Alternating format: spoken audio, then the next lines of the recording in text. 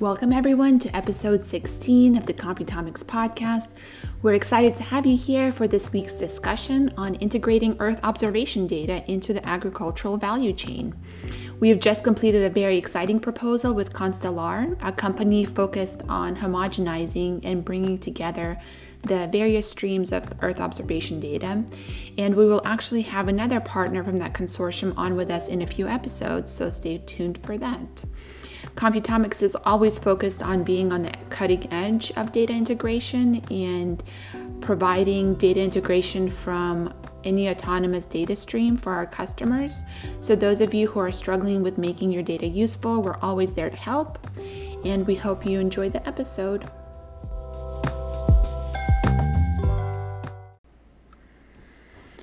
So Max, it's nice to have you here. I'm very excited for our audience to get to know you and your company. Maybe you can give us a small introduction to yourself and to what Constellar does. Thank you, Anna. I'm also very excited to be here. Thanks for the invitation. My name is Max. I'm the CEO of Constellar, and Constellar's vision is to provide the fundamental data set to optimize water usage in agriculture and maybe some other things in the future. We are a relatively young company. We spin out from German Fraunhofer, and we are planning to build a constellation of microsatellites to provide this data set. Yeah, so the project that we actually met on and we started working on together is helping to fill and complete the value chain to bring Earth observation data successfully and seamlessly to the agricultural sector. Maybe you can kind of give us a quick overview of that, what that value chain looks like and where Constellar fits inside that value chain. Yes, of course. So it's quite a complex value chain, I would claim. On the one hand side, let's say at the one end of the value chain are those guys providing data, and Constellar will be one of those guys in the near future. So we have companies and organizations like Airbus, obviously Copernicus, the USGS on your side of the pond, and more companies, also commercial companies, which are coming up and selling their data. These companies offer different level of services. Planet, for example, offers nearly everything in the whole value chain, whereas other companies do not. For example, Copernicus and USGS usually only offer value up to a certain data level. So they pre-process the data, but they're not really delivering insights to the end user, which in our case would be the farmer. Then you have a very important intermediate layer, and that's the value-added service providers, as we call them, or VASPs. And those companies are the ones which are really taking pixel and make them into information or even insights. So they're taking temperature pixels or they're taking visual pixels and then tell, by the look of this pixel, tell to the farmer, okay, you need to apply more fertilizer, less water, or whatever else to this pixel. And then obviously we have companies which are spanning different parts of this value chain. And here in this particular consortium, we have actually a nice chain. We have the, let's say, a company, and that would be us, who is providing data or access to data, to different data streams. And then we have a value-added service provider who's good in reading information out of this data. That's those are our colleagues from Vito. Then we have you, Computomics, who is actually feeding these different data streams into their models, and then providing insights to the end user. And with Radical, we would have an end user in that consortium too. So that's how the value chain is looking at the moment. Yes, and hopefully we'll have a conversation with Vito as well in a few weeks, so our audience will have a chance to hear from them in the way that they translate those pixels into agricultural data, which I think is also very fascinating. Maybe just a quick summary of what are the real challenges of homogenizing and bringing this kind of data together. What caused you to start the company, and where do you really see the value that you guys bring, and how do you bring that value? Yeah, so I think there are a couple of things we have to know about Earth observation. So right now, there are around 2,200 satellites orbiting our planet, and about 1/3 of them is actually doing Earth observation. So they're actually recording images, and these images can then be used in different spectra, can then be used to, let's say, derive agricultural insights. From these 600 plus satellites, they are distributed over many different providers, and I named a few earlier. So we have a dozen of silos where data is stored, and one of the big challenges is getting access to the silos, and each and every satellite might have, even if they have similar sensors, might use slightly different bands, might record data in different spectra, and is doing things not exactly a standardized way, which also has to do with the time they're passing over this place, so different illumination conditions, but also different processing chains, depending on how exactly the technology works, which is on board of that satellite. So in the end, we have around 100 terabytes of data, which are recorded every single day, and most of this data is not intercompatible. And this is where we see one of the major challenges, that we are recording a whole lot of data, but we're not very good at actually using a lot of this data to our benefit. And would you say most of this data is privately owned or publicly owned? Is it held in free repositories, or is it for sale somewhere?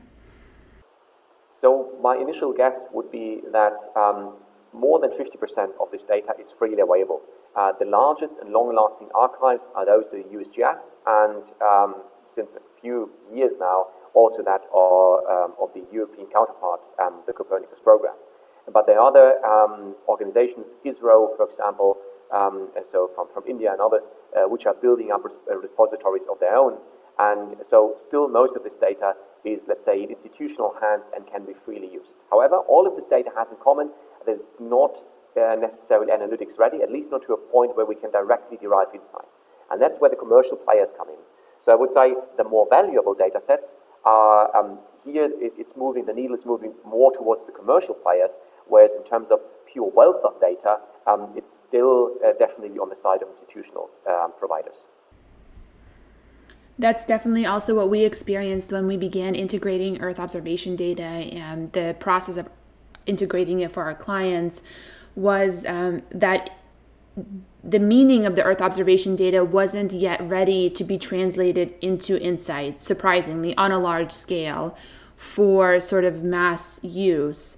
And it's always surprising, but also a wonderful challenge and a wonderful opportunity to get in on a level where these things are still under construction. It's like building a new house. You can still install the cabinets that you want, and you can still kind of make it work to the way that you believe it to be a sort of optimal for consumption. So what are the things that you guys put into FINDAR, into your other products that you think are going to really make it beneficial for the future of integrating Earth observation data into these kinds of sectors? So first of all, I think we have to answer the question, what is FINDAR's core purpose? And FINDAR's core purpose is actually bringing data in an easy way to the end user or to the customer in our case. So making the accessibility or increasing the accessibility of current Earth observation data. Because FINDAR is going to be the distribution platform of our own data, which will be recorded from our own constellation with the first system in orbit already within 14 months from now. So an exciting time for us too. One of the major challenges we've seen is that, well, if we would like to provide a data stream, we have the challenge that maybe we'd like to merge it with other data streams, maybe we complement it with existing data, but this complementation is not very easy. And one of the major obstacles, and that's particularly true for small companies operating in the sector, is that a lot of the time is eaten up by trying to interface different providers and trying to make data workable. So one of the core challenges we are addressing is kind of homogenizing data, such that with our partners obviously together, this data in the end doesn't matter anymore if it's coming from Airbus, if it's coming from a Sentinel, if it's coming from a Landsat, if it's coming from anything else. You simply are looking for data, and that's what you should get, and you shouldn't need to care from which provider it is. You simply basically choose the data from whatever, let's say, requirements you have, and not so much from where this data is coming from. And that's one of our core purposes. That sounds incredibly helpful, especially for companies that have a small team or a team that's maybe not experienced. I think they can really imagine the fact that they need data that comes in an easy to consume format and is comprehensive, right? Yeah, that's exactly right. So we see it a little bit like at the beginning of the computer revolution. Initially, this was a very scientific instrument, and scientists used it. It was difficult to use. Obviously, it had a massive potential, but it was a long way until now everybody's carrying at least one computer with them, and it does all these things our mobile phones or mobile devices can do, and we don't need to understand the underlying technology. We don't need to understand how chips are working. We don't need to be able to compile things. We don't need to be able to read assembler to see how a mobile phone is working. And we hope that at some point this will be the same case for Earth observation data, that Earth observation data will follow us in our daily lives and we'll have great benefits from it in many different applications. And but again, now coming back to the farmer doesn't need to understand how sensors are working, doesn't need to understand and what orbit satellites are. For him or her, it's only important that the yield is good and the plants are healthy, and that's what we're trying to help establish a system where it can be used without everybody having to be an expert on these things. Do you feel like it's a dual challenge when you talk about this information or this product or this concept to people? Do you feel like not only do they not understand the complexity of Earth observation data, but they also don't understand the meaning it will have for them? Or do you think that they kind of grasp the potential, but don't really understand the roadblocks? Where do you see as the difficulty in explaining and helping get funding and sort of support for these kinds of services? Usually, to answer the last question first, with the funding agencies, they're usually well aware of challenges and also of, let's say, the value proposition we're offering. So this is not so much the problem. With the customers, it depends. There's the one customer, I would say, who's already kind of well-versed in Earth observation data and then also immediately see what the benefits could be. And there's the other one who has a very vague image of Earth observation data. And obviously, if we try to address both, that is a challenge, and we also need to do some education.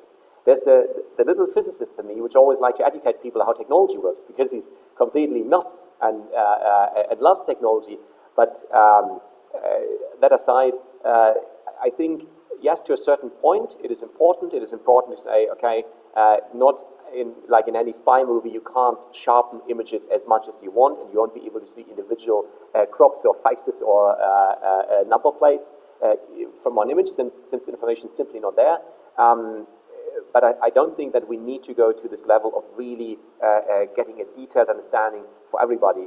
That's not necessary for GPS sensors either. Yeah, I definitely resonate with that message and with that wide range of customers and interests. I think that as scientists who start companies, there's always this transition that happens from wanting to just nerd out on the technology of it to then having to make it seem practical and interesting for people outside of the scientific aspect of it, right? So really bring the value to the person who doesn't necessarily need to know all the details. And that sometimes feels like a rupture with what we love as inner scientists. It's like, what do you mean you don't want to hear about the downsides of linear models? Like, you're not interested in all the various aspects of machine learning, you just want results. But I think that's one of the great things about working with other startups and working with other scientists, is we sort of make this journey together, right? We sort of bounce this off of each other. We can talk science to each other and then really deliver the value to the client. And then the client feels this very well-backed, scientifically backed, data-driven product, but they don't necessarily need to invest the time to research it and make it themselves. And I think that's really great. Yeah, I can't agree more. But we have to get over the nerding out part, sometimes at least. And then, well, every now and then we can still enjoy it. Like when you're preparing for a proposal like that.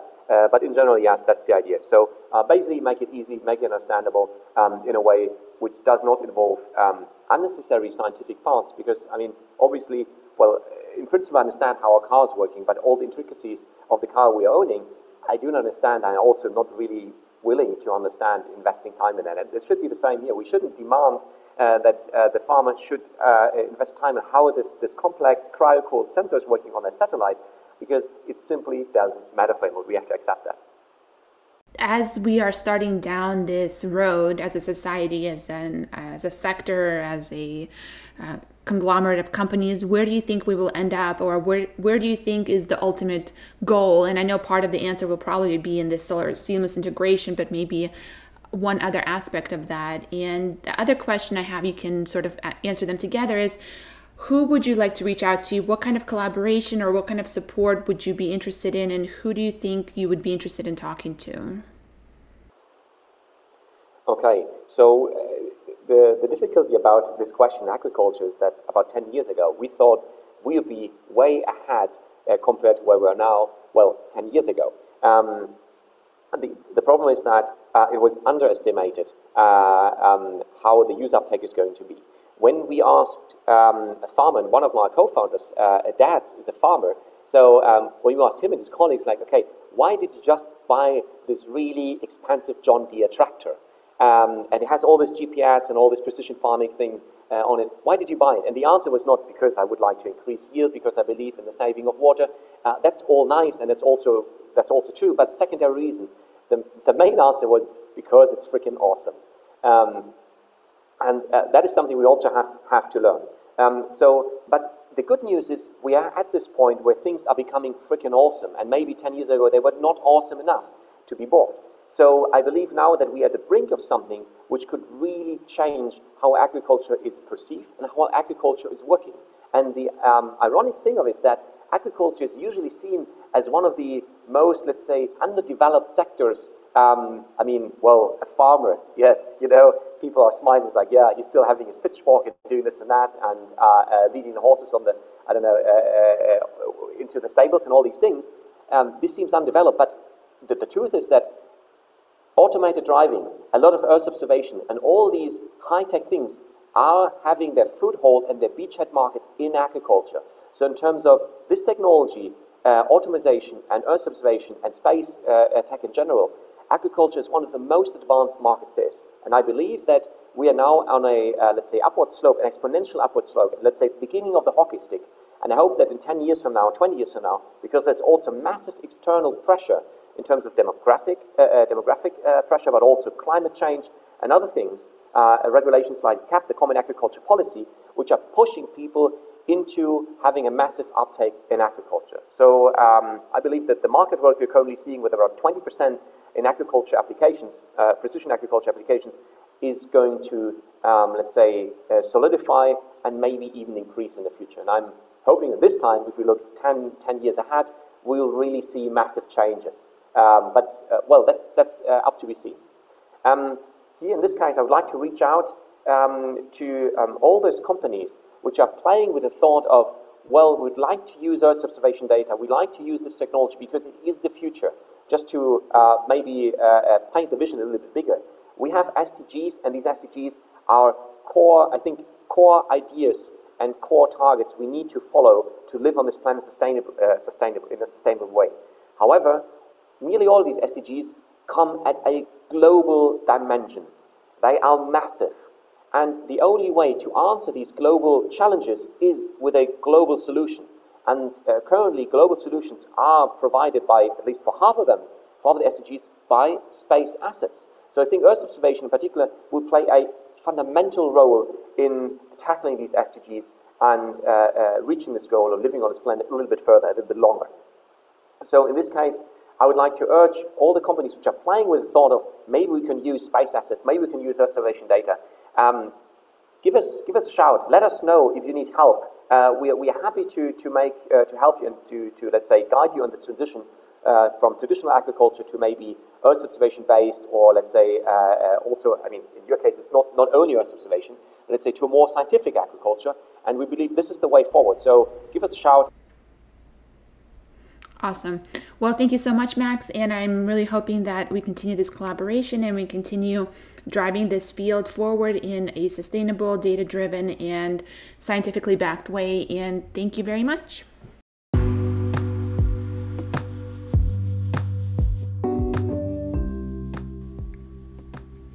Thank you everyone for tuning into this episode of the Computomics podcast. I hope you learned something about the importance of the homogenization of Earth observation data for the agricultural sector, and also about the possibility and importance of collaboration for startups and collaboration in terms of driving the future of innovation. This is something that we really believe in, and if you're interested in getting in touch with us, feel free to. We're always happy to discuss new projects, ideas, or data streams. Thanks a lot, and see you next time.